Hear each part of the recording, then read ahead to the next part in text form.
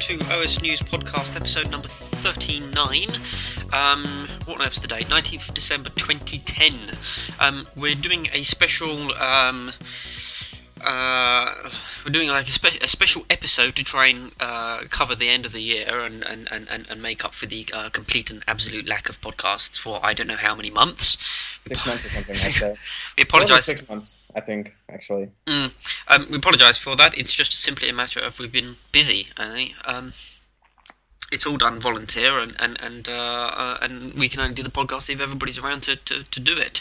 Yeah, and Microsoft's check didn't come in, so it took a little longer than yeah. I had some problems arranging all the necessary backhanders. Yeah, and all the bribes and everything, and the Aston Martins, and the free coffee and stuff like that. It took a little longer than usual, so we went on strike, basically.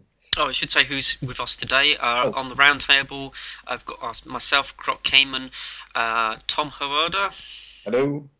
And with us often before, it's Tess Flynn. Hello. Good to hear from you. Thank you everybody for coming, being able to put this together today. Instead of like our usual podcasts where we just cover the week's news, we've obviously had more than a week's news, and it would take an eternity to go through that many pages. No, I found our usual podcast. I found that pretty funny already. Oh yes. How do you like your podcasts? Semi-regular. Yeah. Semi-regular for not 6 months, but anyway, go on. What was I going to say? Yes, we're going to really just try and cover the big sort of changes that we've seen just through 2010 itself. How the market has changed, how operating systems changed, how OS News itself has changed in 2010, and then also, I suppose, devote some time at the end to think to what we think will be happening sort of in 2011 and so on.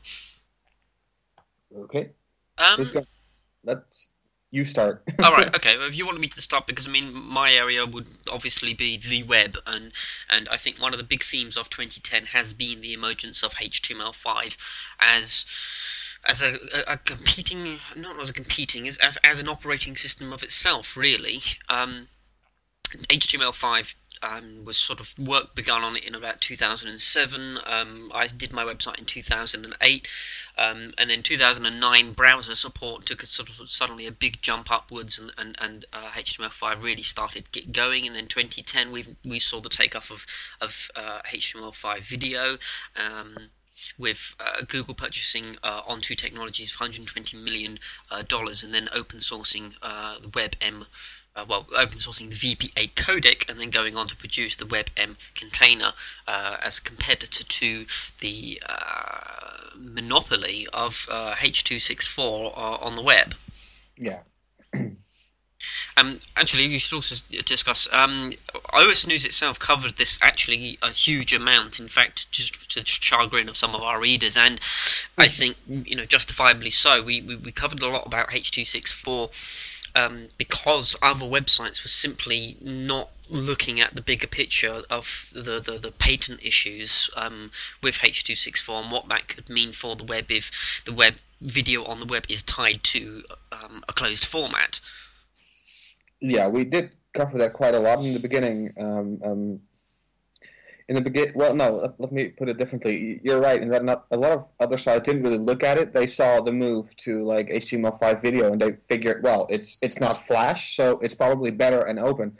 And while using straight H.264 is better compared to Flash, at least especially earlier this year before all the new Flash versions came out, it was just much lighter on the processor. It was more open. It was pretty good overall, but it's still using a codec which has some very complicated set of rules governing its use. So I believe that even the codecs included in Windows and Mac OS X, and included in many hardware like cameras and stuff like that, and then other video equipment, they're usually licenses that like only allow non-commercial use, for instance. And if you want to do commercial use, you have to pay a boatload of money and all that stuff.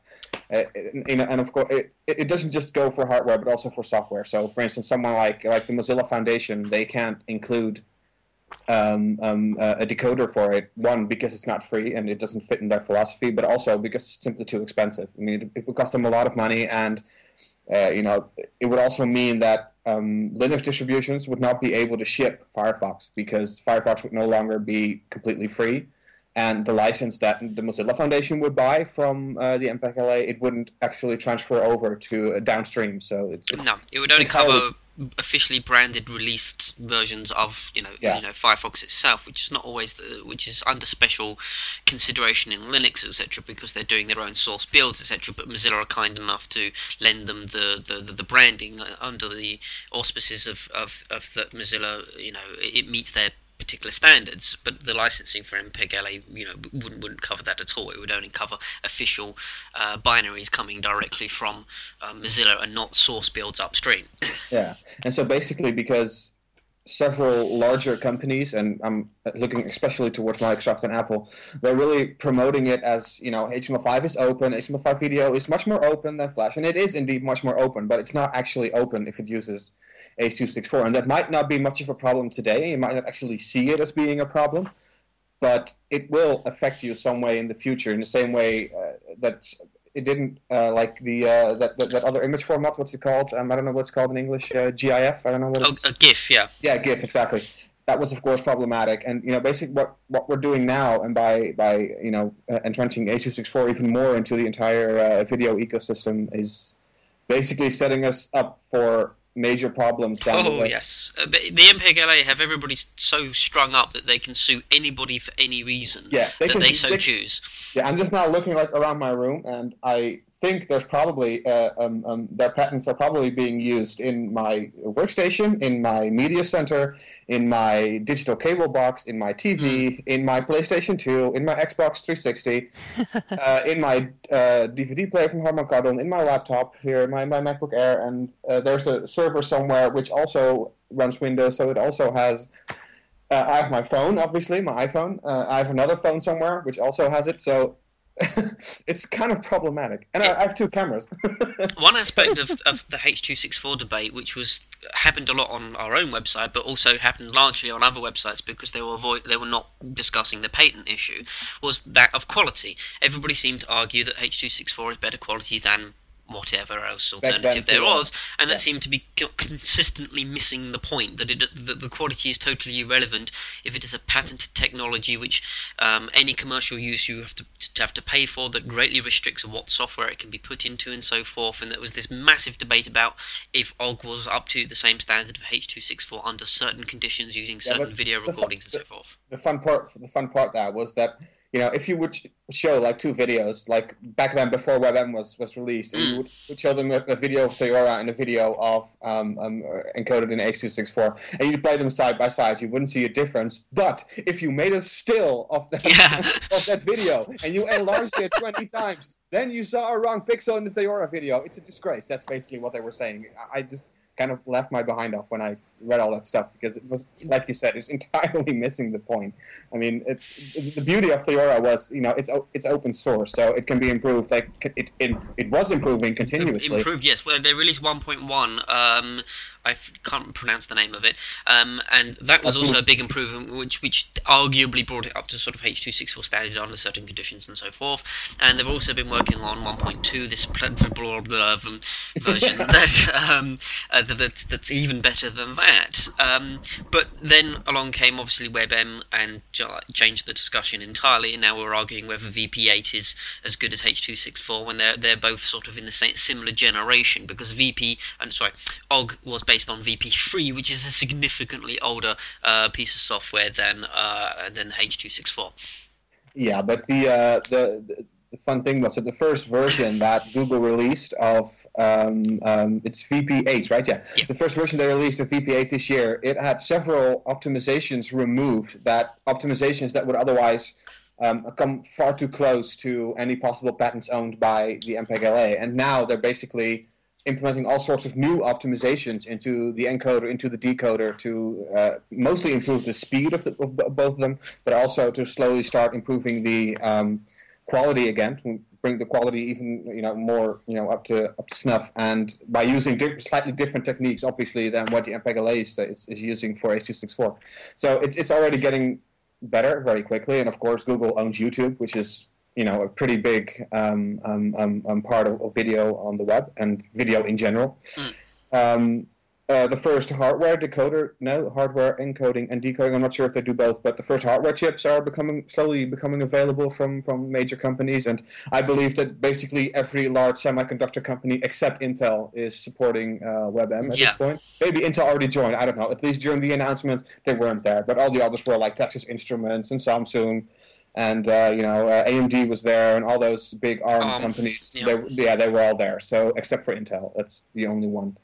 But Intel will join. Oh, I believe NVIDIA was there. So Yeah, there's a lot of argument that video acceleration can be done without specific hardware by using GPU, decoding, etc. hardware shaders and stuff like that. Yeah. I've no, I'm not an expert on that subject, so I can't really, comment on that. But logically, that indeed should be possible if there's no hardware completely hardware that's completely specialized in H.264. You should somehow be able to just reprogram the darn thing, your graphical processor, and use that. It should be possible. If it can be done for H.264, it can be done for VB8. There's absolutely no reason why that shouldn't be possible. At least that's what my uneducated mind would say about that stuff. There was a lot of pressure for Google to basically embrace HTML5 because of all the complaints with Flash, and initially, obviously, pressure to say adopt OGG, and Google's stance on that was kind of odd at points, saying that there wouldn't be enough bandwidth in the world to use OGG, but obviously behind the scenes they had a different opinion in mind, and I think simply was that OGG itself didn't offer nearly enough features for what. To be able to actually replace YouTube in the long term. OGG is just the actual video encode itself. Theora, because OGG is the... Oh, sorry, correction, yes. Because, the Vorbis is what they are using, the audio side of things, so perfectly, they're happy with that. No, they rebranded a Matroska container as WebM because that allows multiple streams embedded at the same time. It allows for subtitling. It allows for a whole slew of features actually that will eventually allow HTML5 video to meet the current sort of capabilities of Flash video, which is still far more advanced, to be honest. Yeah, and with the slow and finally the arrival of hardware chips, which will probably be. I wouldn't, put it past Google to say in order to have your Android device certified, it needs to have, at some point, it needs to have not just acceleration for H.264, but also for WebM. And if they mandate that, then, every phone that would come out after that point would have WebM hardware chips built in. And, Android is incredibly popular, and it will overtake the iPhone if it hasn't already. Actually, that's probably a good opportunity to segue into basically Android and the explosion of Android handsets and mobile operating systems, since the beginning of 2010. Yeah, I mean, when I bought my iPhone, did I buy it a year ago? Yeah, about a year ago. I was looking for the best. I know I when I buy something, I don't really look at the politics of things because especially when it comes to a phone. I mean, it's something that I use every day, for 2 years because that's how long I usually take a contract.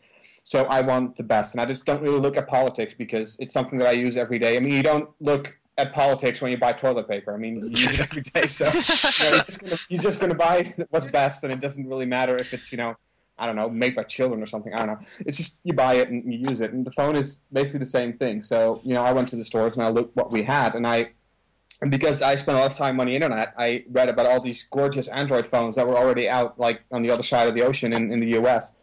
And I figured, well, those are really good phones, like the Droid back then and all that stuff. And that's really something that I would want. But back home here in the Netherlands, they didn't sell those yet. So I bought an iPhone right before the Android explosion, because the Android explosion has finally arrived on this little swamp as well. So what you see now is that Android is very quickly catching up to the iPhone here as well, even though a lot of people in the iPhone camp and the Apple camp said, well, the Android won't do as well in Europe because the iPhone is available on multiple carriers here. But if you just look at what's happening here the past 6 to 8 months, it's not true. I mean, even though the iPhone is available here from basically whatever carrier you want, Android is still growing just as fast here as it did or as it is doing in the United States. So it's pretty big. So think it's doing especially very to the expense of Symbian and Research in All and a half. yeah Motion, yeah which is mostly. really, really impressive considering the mutual entrenchment of those market shares within Europe and the United I'm States. not sure about entrenchment. RIM simply had a product which no one else was producing up until this point now. So they're simply facing competition for something that they had a lead on. I'm not certain about entrenchment other than business area. I mean, not in the consumer front. In fact, it was only up until recently, because of the iPhone and things like that, I've ever seen a BlackBerry outside of a business.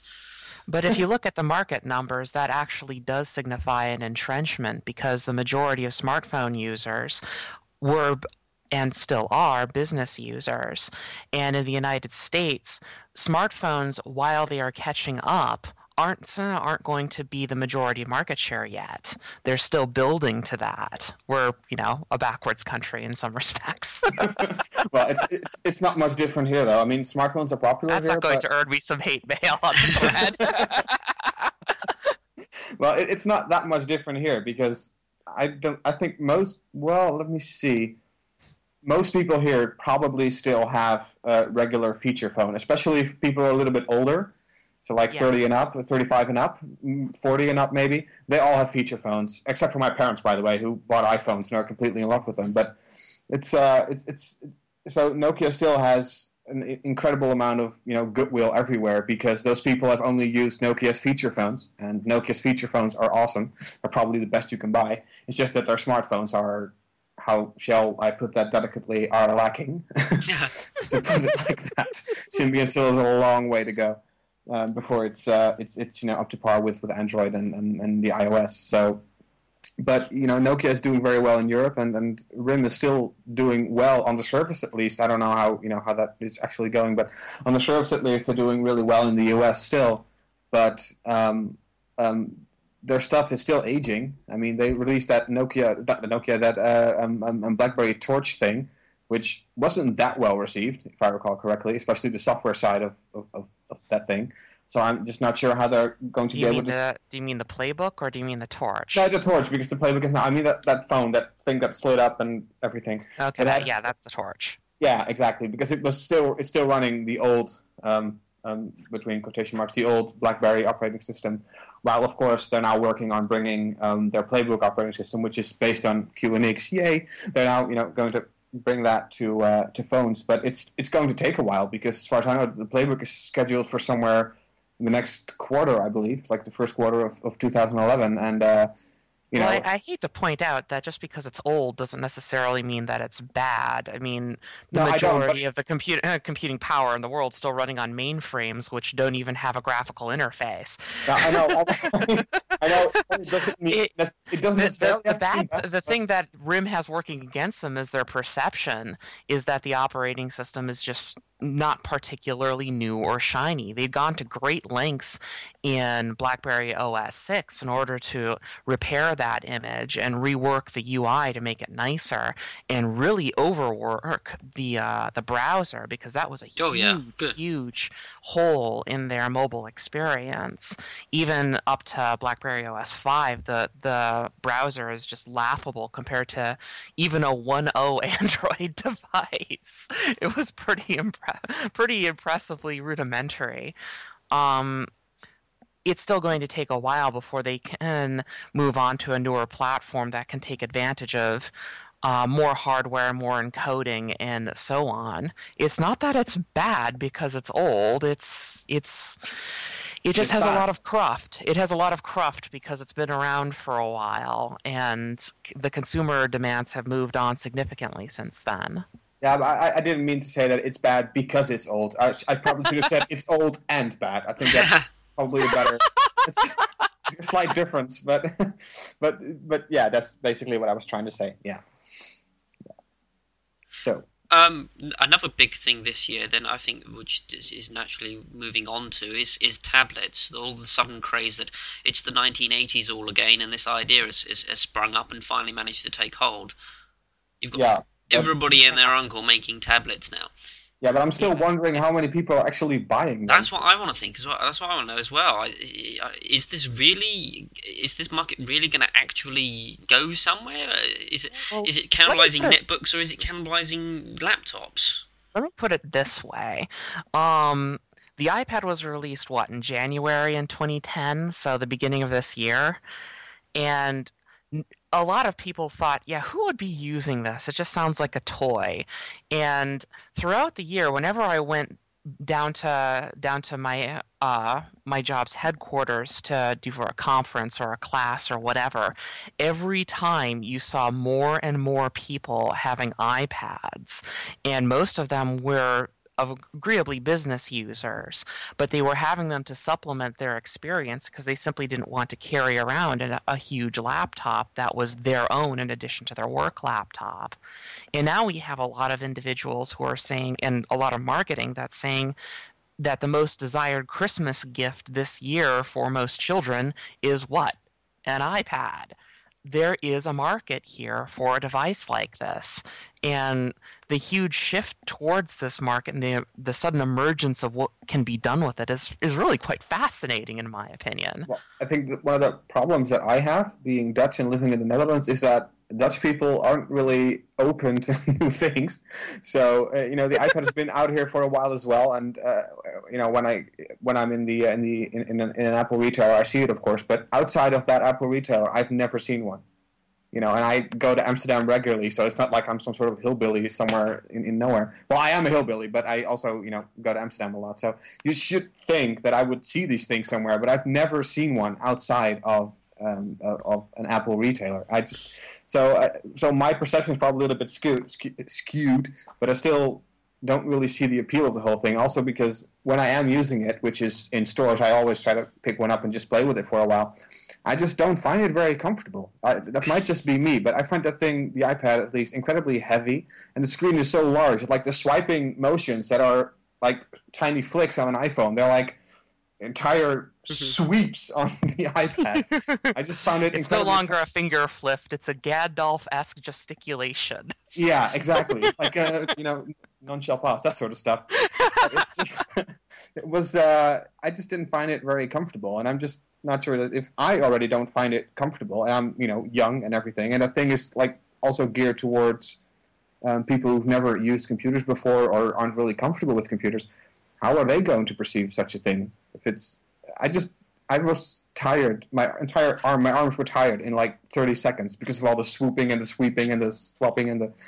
It just didn't really feel very comfortable. But again, that might just be me and my inherent aversion against new things. So it's difficult to say.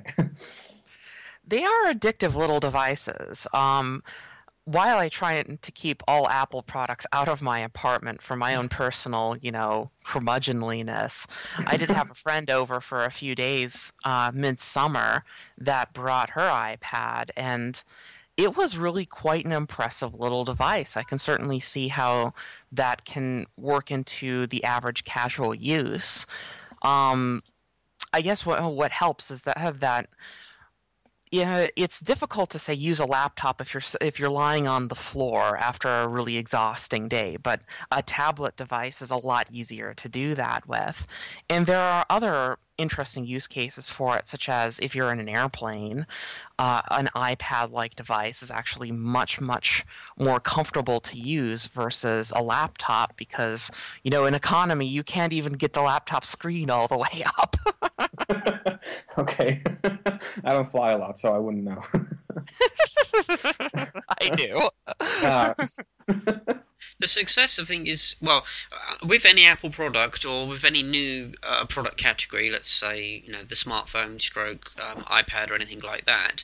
I always basically give it 2 years before I start making judgment because it normally takes that long before we get the main consumers using it as their products.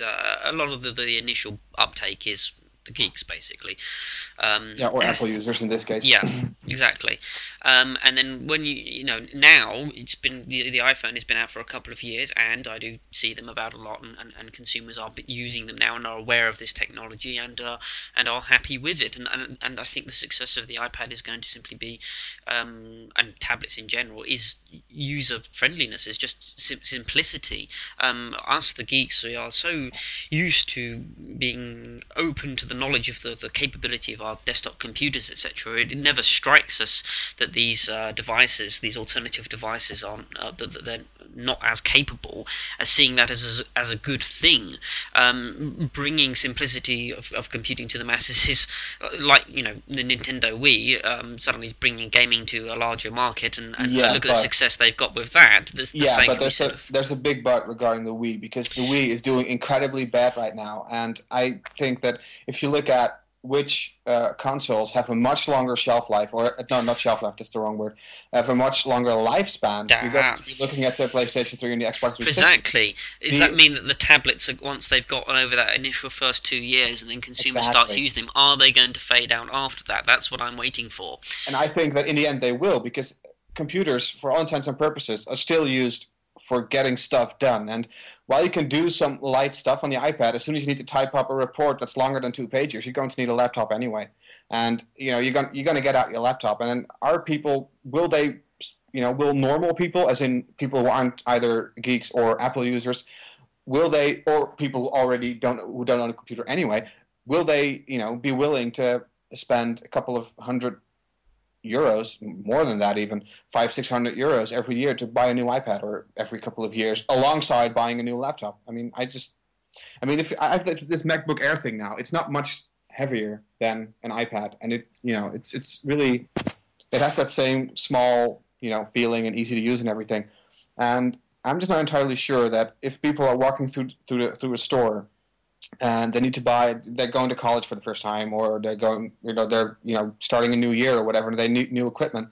If they see a MacBook Air or another ultralight laptop, are they going to buy that, or are they going to buy a normal laptop and an additional iPad and spend $2,500? I just don't see the longevity in that plan. Basically, it depends on each individual's means and what they're interested in, what their use cases are. It's a little bit difficult to do this without any significant numbers to back it up. Yeah, that's true.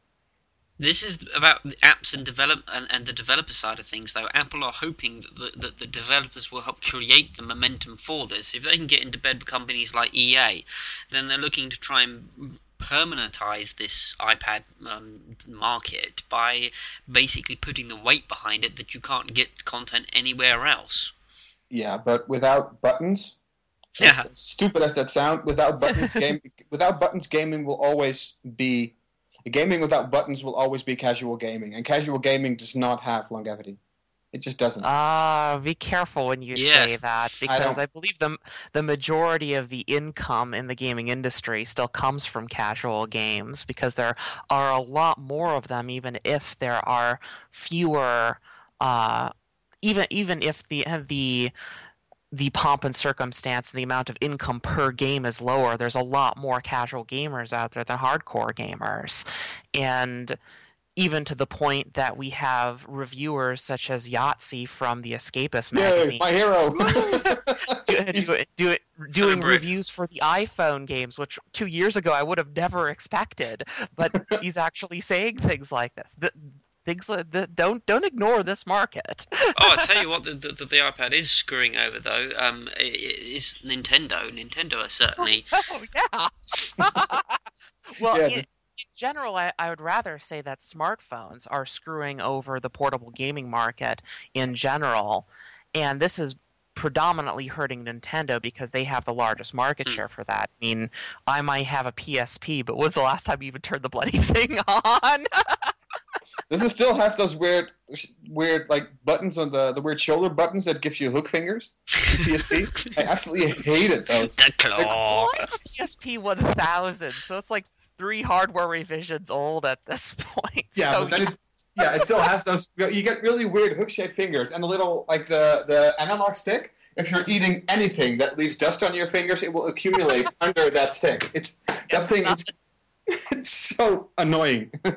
Well, the interesting news is that there has been significant amounts of rumors about the Sony Ericsson Z1, which is supposed to be an Android-based portable gaming device that is also incidentally a phone. You could say it's PSP Go plus phone plus Android. So that will be interesting, because if one company can pull off a phone plus actual gaming device, it should be Sony. I mean, they have all the know-how, but the problem generally with Sony is that they've got brilliant people and brilliant know-how that just still manage to screw it up all the time. Oh, heck yes. What the iPhone has done with gaming has changed our expectations on price, essentially. Yeah, I mean, would you on go out mobile and gaming, spend... that is. On mobile gaming. Oh, yeah, portable gaming, sorry, yes, indeed. Yes. You would not go out and... I would not even consider going out and spending £40 on a Nintendo DS game. That's absolutely absurdity. And the PSP Go, Sony's, in inverted commas, experiment, because when it fails, you call it an experiment. Yeah. It showed the ignorance of management in there. That yes, people want an internet a gaming system that's tied to network delivered games, but you don't want to pay retail prices for games, which we've already established with the iPhone, and they don't like it when Sony back out of claims like, oh, you'll get free downloads of your already existing UMD games, and then back out on that. And so this is what worries me about this whole Sony thing, is that yes, they can make the hardware, yes, they can do the software, but can they actually do can they price it right? Because they haven't done that correctly with the PSP Go whatsoever. Yeah, but I also think that there's a difference in the kind of depth that you get in a random iPhone game and the kind of depth that you would get from a PSP game, because PSP games are usually I haven't played that thing a whole lot, but they're much closer in size and quality and budget and stuff like that. But that will change because there's now companies starting to make big budget games for the iPhone, like EA are getting on that thing, so that's going to change as well. Sony actually, yes, though they've had so many problems, they're doing the right thing ultimately, is to try to get into this, because Nintendo are so out of the touch with the internet and like Wii Shop and it's still stuck in 2006, and there's no demos and there's no videos. Well, they've done a few demos, like a couple a year, and it's just laughable. But Nintendo is in trouble in general because the Wii was like a nice break for them and it earned them a lot of money. But Tess just brought up Yahtzee, and if there's one thing, I mean, I agree with a lot of stuff that he says, but if there's one thing that I agree with, it's that motion controllers are a dead end. I mean, it's fun for a while, but it's not going to last. It's not going to stay, because in the end, a controller is by definition better, and it's always better. It's always more accurate and all that stuff. But Nintendo doesn't really have anything else going for it right now. It was the first to bring out the motion controllers, and now Sony has that weird thing with their glowing condom on the end. and Microsoft has this creepy magical girl wand. and well, Microsoft of course has that Kinect thing, and the only cool thing about Kinect is that you can actually connect it to a PC and do really cool stuff with it. But I do agree that's a dead end. But besides their motion controller, what does Nintendo have? I mean, it basically re-releases Mario, Zelda, and Metroid every 2 years, and that's it. And Metroid is awesome. I mean, especially the really old Metroids, like on the Super Nintendo and the Game Boy. They're awesome, and I did like the first attempt at 3D because it really captured the whole Metroid feel. But what else does Nintendo have besides that? What's odd about Nintendo is they are afraid of new things. There's two big examples I can think of where they've found new... where development companies have done something. Mario Galaxy 2 is exactly the same as Part 1. It's exactly the same. Now, if you imagine, what was the first example? Dinosaur Planet, where somebody came up with Dinosaur Planet, and then they quickly changed that into Star Fox Adventures, and the most recent one being Kirby's Epic Yarn, which of course was originally not to include Kirby at all, but they were afraid of the idea not having gravitas or ground, and changed it into a Kirby game. They seem to be utterly afraid of doing anything new.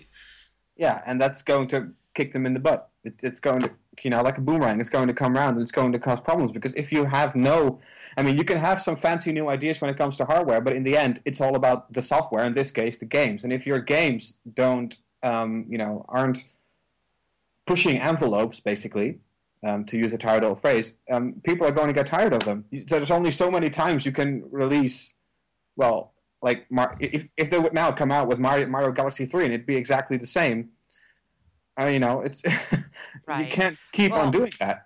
at If some I point. understand Nintendo's internal structure correctly, they're very managerial focused.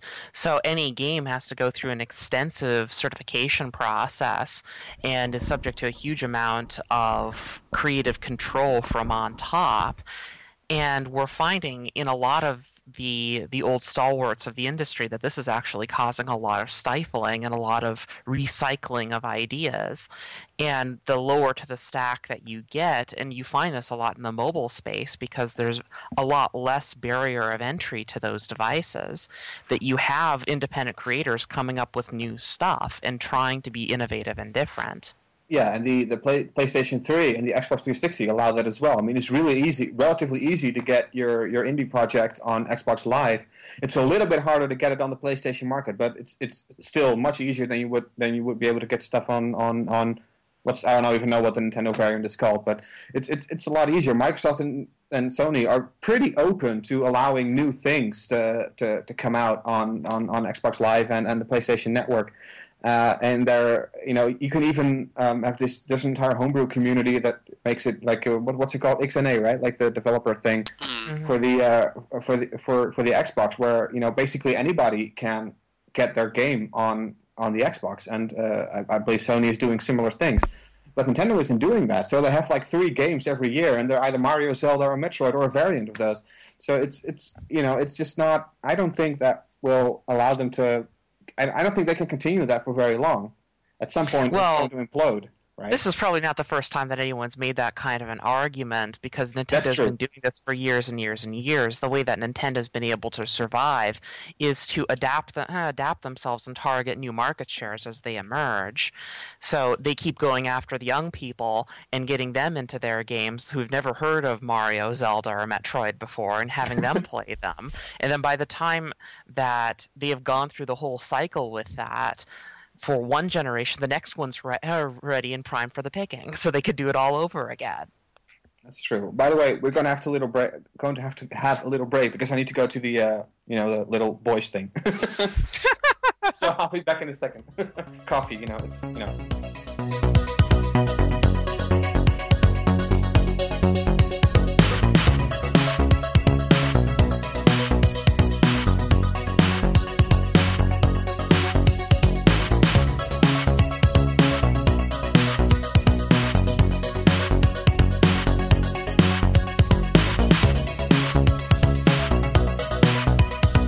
Radio.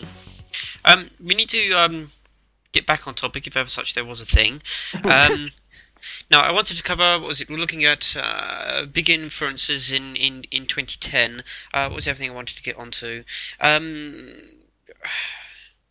Damn, I'm lost now. Oh no, I just suppose we should get onto, because we've covered what I've said about HTML5 and we've covered what Tessa said about Android, so we should perhaps get onto another big thing in 2010, or actually it's a big thing every year, and that's basically companies suing other companies.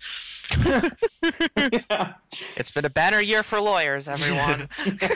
Yay, that really makes our day. Yeah, it's been a bit of a crazy year with basically, especially in the mobile space, and some Oh, companies from jeez. outside the mobile space going into the mobile space. Basically, everybody is suing everyone. Got it. I completely lost track. And when all this started, I used to start every item with like a short recap with links to the older stories, but I just quit doing that because I just don't know anymore. I just don't know which lawsuit started when and who started what and how they all interact. So I just don't do the whole recap thing anymore. I just say somebody's suing someone. Here, have fun with it. It's it doesn't make any sense anymore. The only thing that I hope that comes out of this is that some people that the people in Europe, high up in Europe, they stay awake because we have a slightly better patent system than the US does. So I hope that they remain somewhat awake because of all this nonsense and try to stop the software patents and all that nonsense. And I hope that people in Washington actually wake up. But considering the fact that even free healthcare scares the crap out of them, I think that changing the patent system will probably is not very high on their list, even if the system is now basically collapsing under itself in the mobile space. That is, yeah. In that sense, it's been a crazy year, and it's only going to get crazier in 2011, I'd say. Well, Well, it's a new market, so every company is trying to go for an edge of whatever they can, and it's a lot easier to lawyer up than to actually bring in a competing product. Yeah, that's Yeah, true. every new platform always ensures that there's a new there's a new person on top, and they're all clamoring to try and basically keep their not to be the one that's going to lose out in all of this. Because what's so stunning about this year is just how the focus has completely shifted away from the desktop, and there is so much money and attention and marketing blitz going into mobile products now. Yeah, because the desktop market isn't a growth market.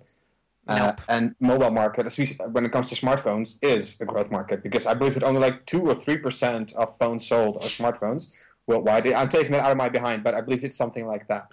So there's a lot of potential for growth there, and the desktop market is completely saturated. And besides a few gigs, nobody really gives a can I say crap? Yeah, nobody really gives a crap. Nobody really gives a crap about who's running what. And I see people around me, intermingling Mac and Windows like it's like there's no tomorrow. They don't really care about it. Well, that should get us on to the legal problems we're getting at hand, and that is, DMCA and the problem of the jailbreaking. Well, not the problem of jailbreaking, the fact that we have to do any jailbreaking in the first place. That we've got this brand new market where there's a lot of a growth potential, and we're being locked out of our own devices in the name of I'm not quite sure what. We have to be protected against ourselves, don't you Yes. know? If you give people freedom, they will abuse it. Basically, that's at least that's what the large companies want us to believe. And there is probably some truth to that, but what I like is the approach that Google took with the CR48 laptop. I believe they have some sort of hardware switch somewhere. Yeah, it's under the battery cover. Yeah, exactly. So basically, when you buy it, it's just like an iPhone. You can't mess with it and do your own stuff.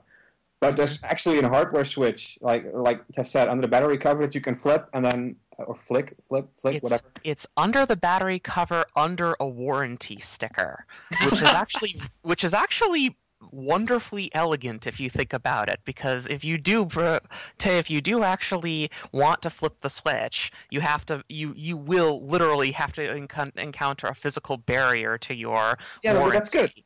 But that's good Yes, because exactly, because you're informed at that point. yeah, because it's. I mean, I a lot of people seem to think that people who advocate jailbreaking or at least rail against closing down stuff is they usually say, well, let's just talk about Apple because they are the most adamant about this. They say, yeah, but Apple can't support all the jailbreak people. They don't friggin' have to. It's not about if I jailbreak and I've worked my warranty, okay, it's my choice. I mean, I have a brain. I can think. I can mull consequences and stuff like Ah, but does Apple know that? okay, that Sometimes I wonder. yeah, okay, that's true. But basically, I mean, if I want to do it with my own hardware, I should be able to do it. And I shouldn't be punished for it, which I is don't disagree with that, but what does I don't that think bode it's for? necessarily the hardware manufacturers that we need to attack here.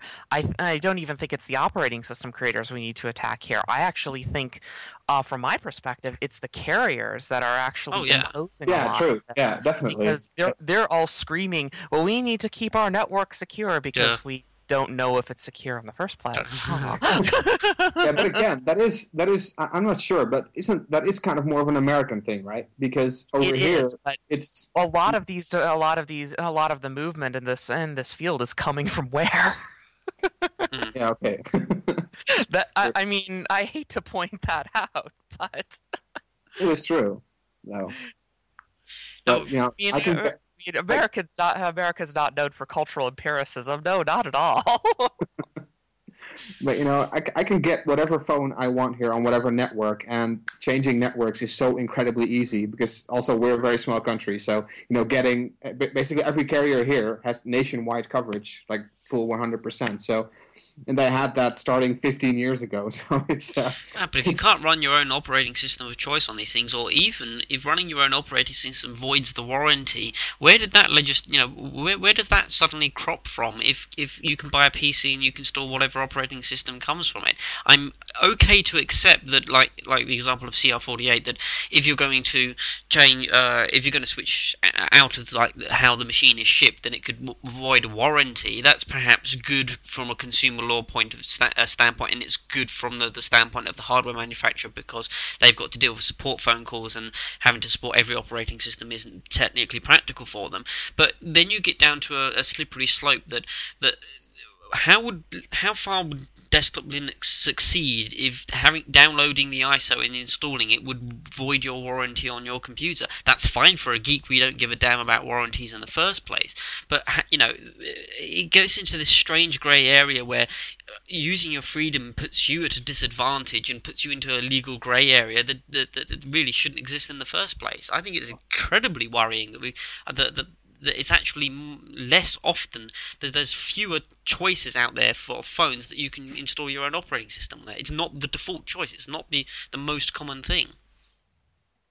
Yeah, but I mean, I think that if you ship a product and it's got a piece of hardware and it's got a piece of software that is working together and it's shipped by you, I don't think that from a company standpoint it is strange or unacceptable to say, look, if you tamper with it too much, and I think replacing your phone software is tampering to a great degree because the software is a very large part of that pie, then I think that it is very reasonable for a company to say, look, if you do that, it's fine. We will give you the opportunity, but it will void your warranty. I don't think that's too crazy. I mean, I'm not sure how that's, the omnipresent car analogy, but if you buy a car and you replace the engine with something entirely different, and because of that change, the car crashes to a tree and you die, then, well, of course you won't be able to You do it don't anyway. claim the warranty. Okay, you get you're really injured. I mean, would you be able to still sue the car company because you changed your car considerably? So I think actually, technically, you can in the U.S. yeah, but that's the U.S. So I mean, I know, but still. sorry, that was too easy. You set yourself up there. Now, That the was too scary easy. thing is yes, that's a perfectly valid argument. In fact, actually, I'm not really in disagreement with you there. The problem is how many years down the line does it take before you go from that to you go to the point where your choice of software is basically removed?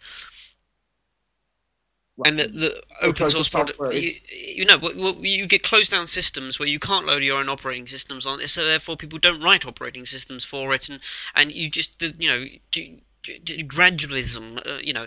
People get used to a closed system, and they get used to the carriers dictating that you can't do this on their network, whereas the internet, whereas going through a telephone line is somehow substantially different than going over the wireless network, when in reality the internet's just the internet. That yeah, I sort of love that. madness. I love that one. When the internet is traveling over wireless, then it's a different internet. It's a I different love that internet. Yeah, argument. there's no It's net completely retarded. neutrality over wireless. Yeah, it is different But because that's the on a madness wire it we've got to actually deal with. works. Sorry. No, it's all right. I mean, what I'm saying is that madness is as crazy as it is. If we let it slide, then they can build upon that madness. That's the problem. It's okay if they want to say that if you change the software on your product, you void the warranty. But then comes the next thing after that, where they build upon that and they start restricting even more. That is, but yeah, that could be a problem down the line. But there has to be some sort of balance between that, because as much as I like to rail against companies in general, because I don't really like companies, but you can't expect them to support bloody everything, right? There has to be No. a line somewhere. But I'm also not a very big proponent of putting everything into a law or something. So it has to be some sort of line that makes sense.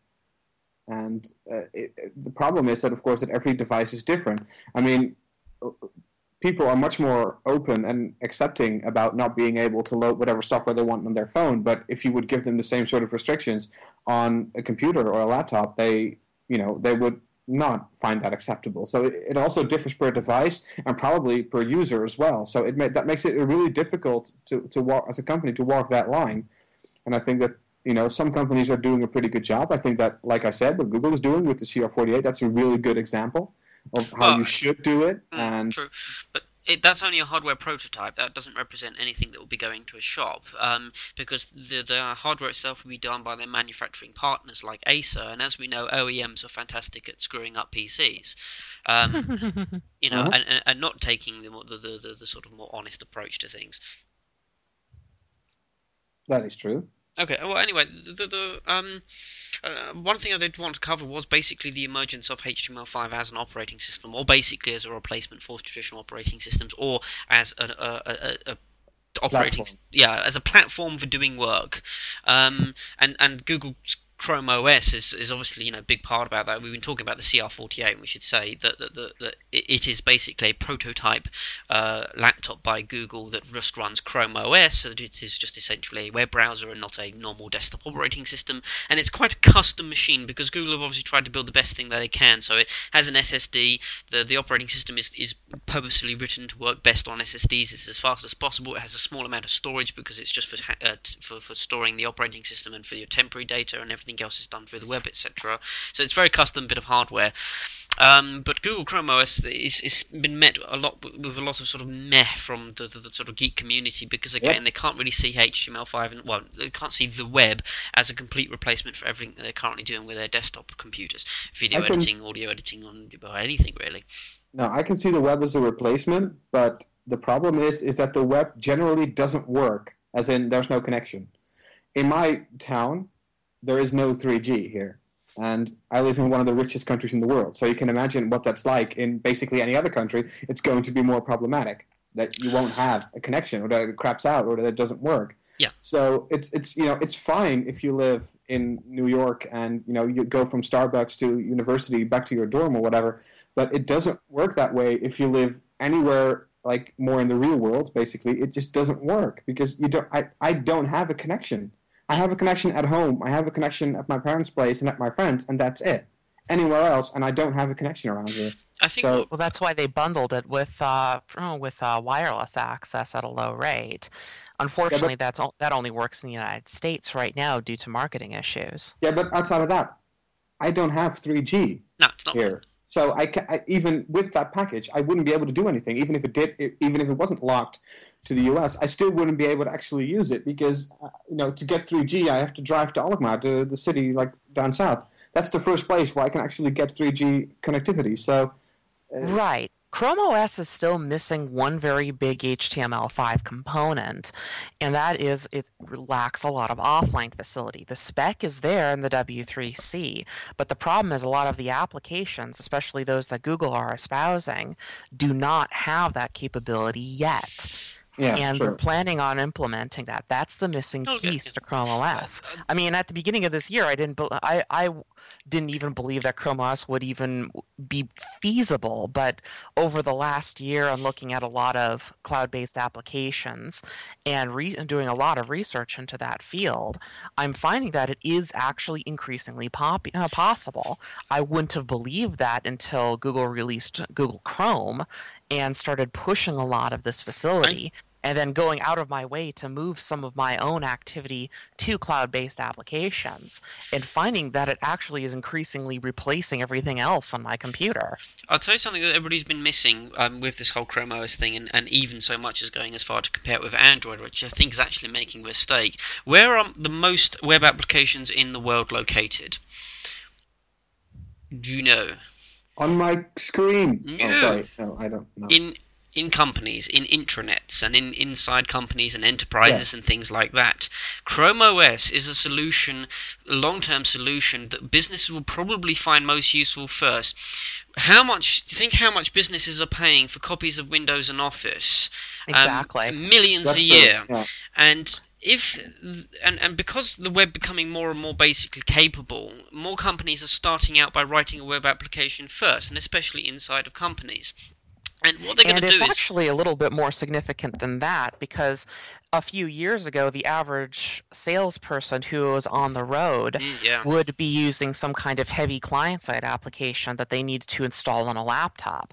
And now they can use Salesforce.com and just log in with any kind of exactly. hardware that supports that Businesses are going to be interface. asking themselves, why are we paying this much for Windows and Office just so that we can run Internet Explorer 9 or whatever browser and access our web apps when we could get this Chrome OS for free and then run our web apps anyway? That, I think, think is what the purpose of Chrome OS is. It's a long-term solution that will probably work for businesses first, and it will work with consumers eventually once this motion of HTML5 has picked up, which will still take a number of years because, as I say, Internet Explorer 9 isn't even here yet, and it will take that just to get started.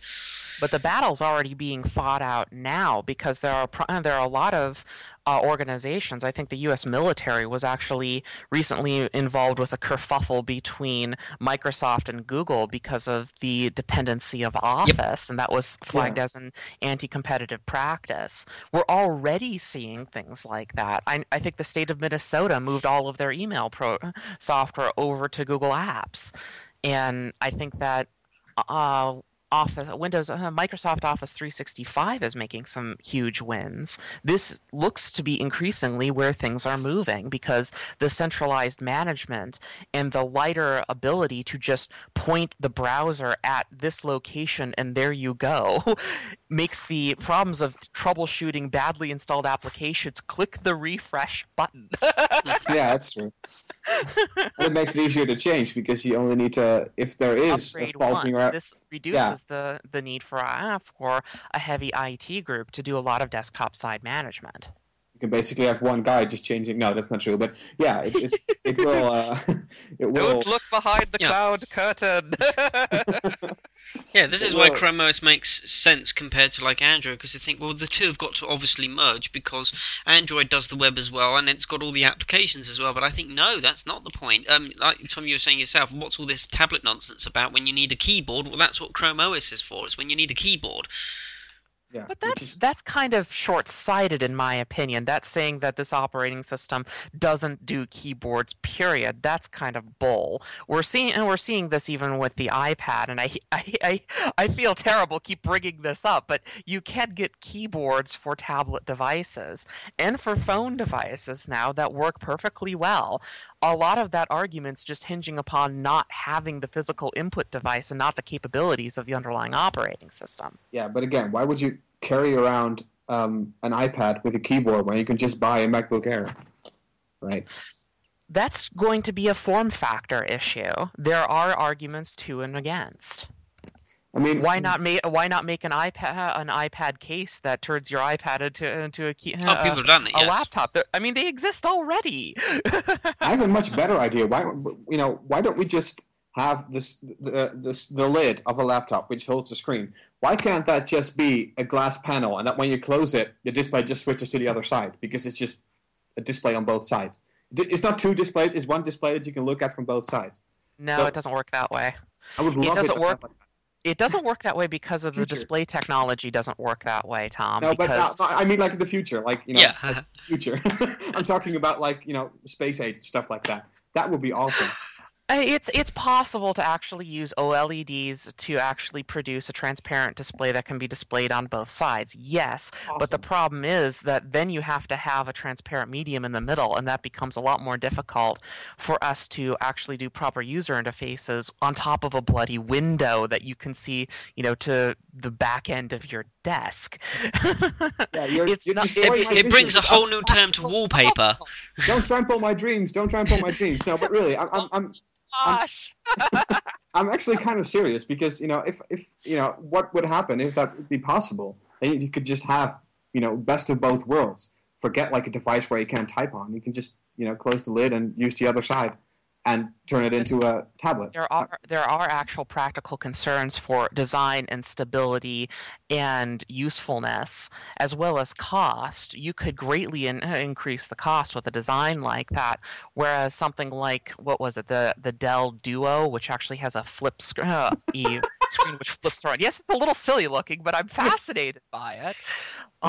We have devices like this already. We've had the tablet PC that has a keyboard that rotates, that has a rotating screen Yeah. that you can fold down. This has not been a new form I factor. saw them in No, I know. 2003. It's Well, yeah. all this you know what I mean? argument is just centered on form factor instead of operating system capabilities, and I'm going to be really stubborn about this. Okay. Silence. Have we got any more? Anybody else got any more particular topics they want us to cover before we move on? Basically, anything big in 2010. Let's see here. Um, well, with Android, there was Foreo, there was Gingerbread, nice stuff there. We've already talked about it. Windows Phone 7. Yeah. Any I'm comments? getting a Windows Phone 7 device actually. Are you? I'm Oh, getting a you are. AC. Yeah, I'm getting for review a, HTC HD7, and the only reason I wanted that one is because it has a humongous screen, and I love that, like 4.3 inch. But Meanwhile, my request to Google for a CR48 goes on deaf ears. oh, that sucks. But yeah, so we'll have a review for that. I'm hoping that thing will finally arrive in the coming week because I'm really anxious about it. I really want to know what it's like to use it because I have this idea that from the reviews and the videos that I've seen that Windows Phone 7 is actually the first mobile operating system that takes steps away from the desktop paradigm because despite all the hoopla that you get about Android and the iOS, they're still basically desktops because you still have, like place with icons and you launch one app and then you close it to do something else in another application. So it's Oh, I would still, argue that point. I agree completely, as a The matter of fact. springboard metaphor. yeah, but we call that a desktop in, normal, starry-eyed speak. So Yeah, it's, it's very distinctly related that you can still see the facial feature similarity. yeah, exactly. So it's but Microsoft is with Windows Phone 7 with with the like the panoramas where you can scroll and the idea of hubs and everything. That's truly a step away from just using various different applications to do slightly different things. And Why just did they pulling them call all it Windows? Why Microsoft? because Windows is one of despite all the crap it's gotten, it's still one of the strongest brands in the world. True. Microsoft would be absolutely crazy not to use that name. It would be suicide for the entire platform. It wouldn't work. It's yes, it has gotten a lot of crap, but it's basically like General Motors. They aren't changing their name either, even though they've had like 20 years of other crap going on. So they still keep And that name. yeah, So and the whole 7 business really could be broken down to one, there is a practical consideration given the operating system legacy that it has, but it also does have a natural marketing tie-in with Windows 7, not yeah, Windows Phone 7, Windows Desktop Mhm. 7. And many companies like IBM and Oracle and such do like having all of their major product lines under the same version, yeah, that's true. even if it doesn't make any sense. Yeah, because Windows 7, the 7 in and of itself was already slightly debatable because I believe that Windows Vista was 6.0, Yes, Windows 7 and is 6.1. yeah, because Yep. the kernel level changes weren't extensive enough to make like a 7.0. And of course, it's still a marketing. It's just a stupid marketing trick. But if it works for them, fine by me. I don't really care. But yeah, it makes sense for them to call it Windows Phone 7 and not just Windows Phone period or Windows Phone 10 or something. It doesn't suck this time. Yeah, I Windows don't know. Phone doesn't suck this time. I have Now no idea available if it in sucks. stores. It might suck. It might still suck. I have no idea. I haven't used it at all. It's not available in the Actually, Netherlands. So the approach they're taking is interesting in the sense that they are actually this time dictating hardware quite a lot. In fact, significantly so.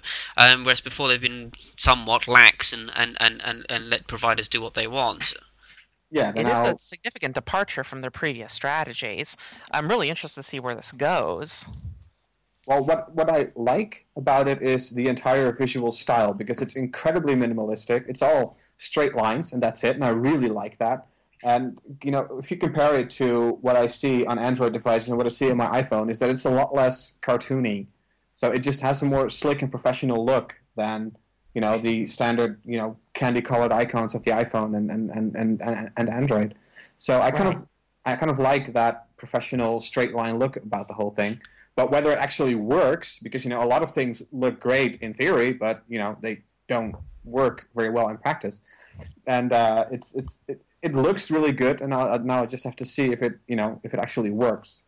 And I'm Obviously, really the interested next in it. step that we must take in the mobile space is to create mobile ISPF. You have to bring up a virtual keyboard to hit the PF7 key. Yeah,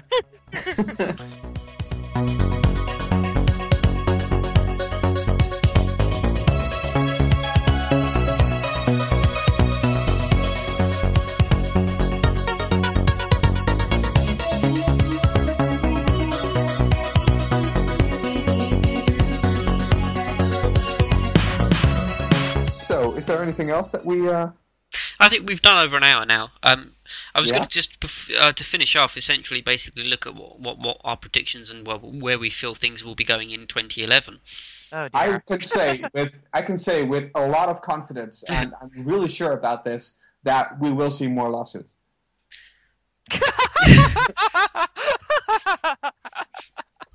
So yeah, and I also think that we will definitely see a lot of people complaining about Apple, and we'll see a lot of people praising Apple. And we'll see a lot of people saying that Windows is insecure, even though there hasn't been a major breach in like 2 years. We'll still see a lot of people complaining about X, Xorg on Linux, and I'm now actually ducking under my desk. I think those are some pretty certain things that we can see in 2011. Are you going to say, Tess? Oh, let's see here. I'm actually have been thinking a lot that we're going to be seeing a lot more major organizations moving to cloud-based applications simply because it's easier to meter and deal with upgrades than it is for traditional desktop-based applications. I think that's going to go further. Um, I would like to see Android finally start really hammering on the market share and perhaps maybe even beating some of our major competitors, but not sure if that's going to happen. I think the 2011 one thing that's going to be obviously apparent is basically HTML5 just becoming much more common. People are writing are in the process now of writing much more powerful web apps and releasing them, sodding Internet Explorer. But Internet Explorer Niners, obviously, Microsoft are embracing this thing, so I also expect to see in 2011 a very uncharacteristic and behaviour from Microsoft in the web space. Certainly, since all of their history before them, and I also expect in 2011 as well to start to see the first HTML5 games coming out that actually show some genuine potential. I don't think there's going to be any big sort of company backing there. It's all going to be independent stuff to begin with. Well, as long as BioWare doesn't make HTML5 games, HTML5 gaming I don't really care about it. I mean, if BioWare's not on the train, then the train can, go to hell for all I care. Because BioWare... stunned. BioWare decides to make Mass Effect 3 an HTML5 game. Oh my god, that would be incredibly weird. That I would not be playing Mass Effect. Tally in your browser, though.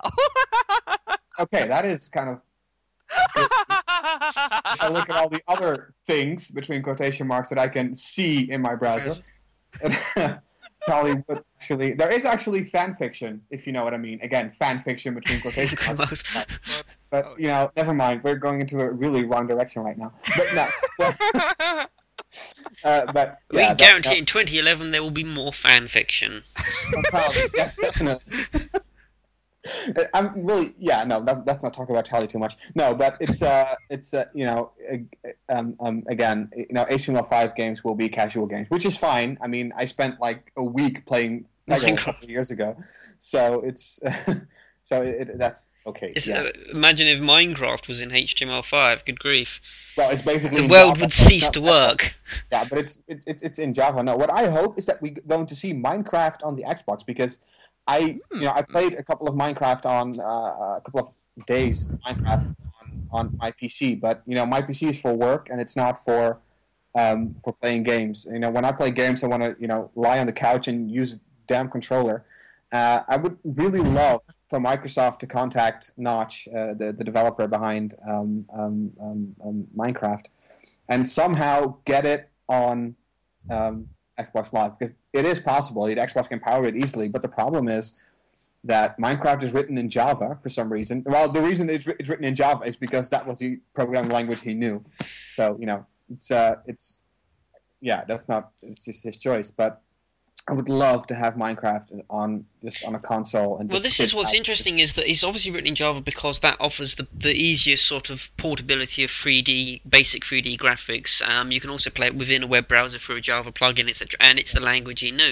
But if you were talking Minecraft coming out in 3 years' time, he probably would have done it in JavaScript, and then it would work in a web browser, and it would work in your web browser on your console, and it would be portable to just basically almost anything. Yeah. But as it stands in Java, it's very difficult to port it anywhere that Java isn't going to run, especially games consoles. Yeah, but still, I think that both Sony and Microsoft, they will in 2011 they will contact Mojang, which the company that he set up. They will contact. It's already him. had an offer from Valve. Yeah, Really? it will eventually work, and I wouldn't be surprised even if Microsoft and Sony would say, look, we will help you developer wise get it on our console, and it's I mean, because when I look at the Xbox, it's already pretty open, again between quotation marks compared to what you would think from a Microsoft product. It's relatively open, it's relatively easy to get your game on it, and even though I wouldn't even put it past Microsoft to create some version of Java that you wouldn't actually see, but that would just accompany the actual Minecraft product, because it can an sell like emulator or crazy. cross compiler or something like that.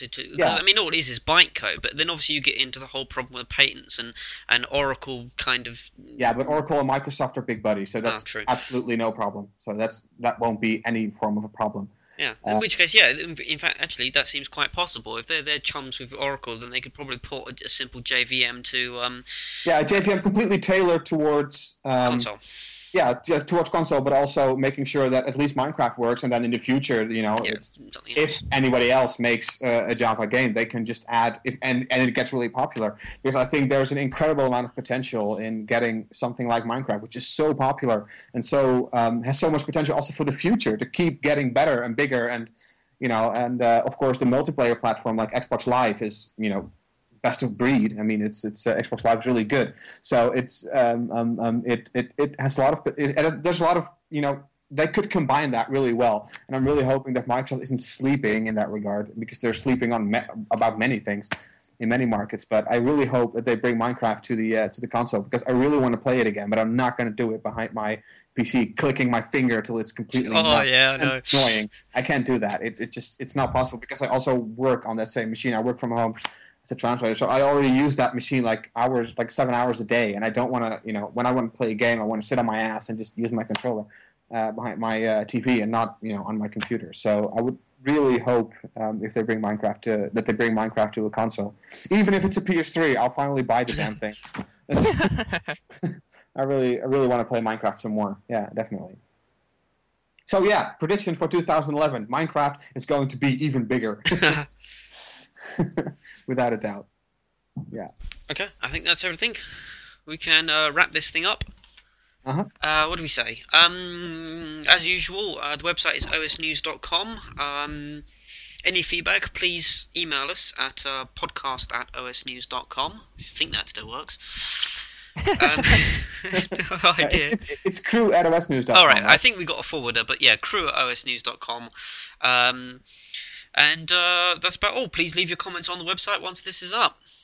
Okay. And with that, we wish you a merry season, or whatever it is you're doing, and Merry Christmas.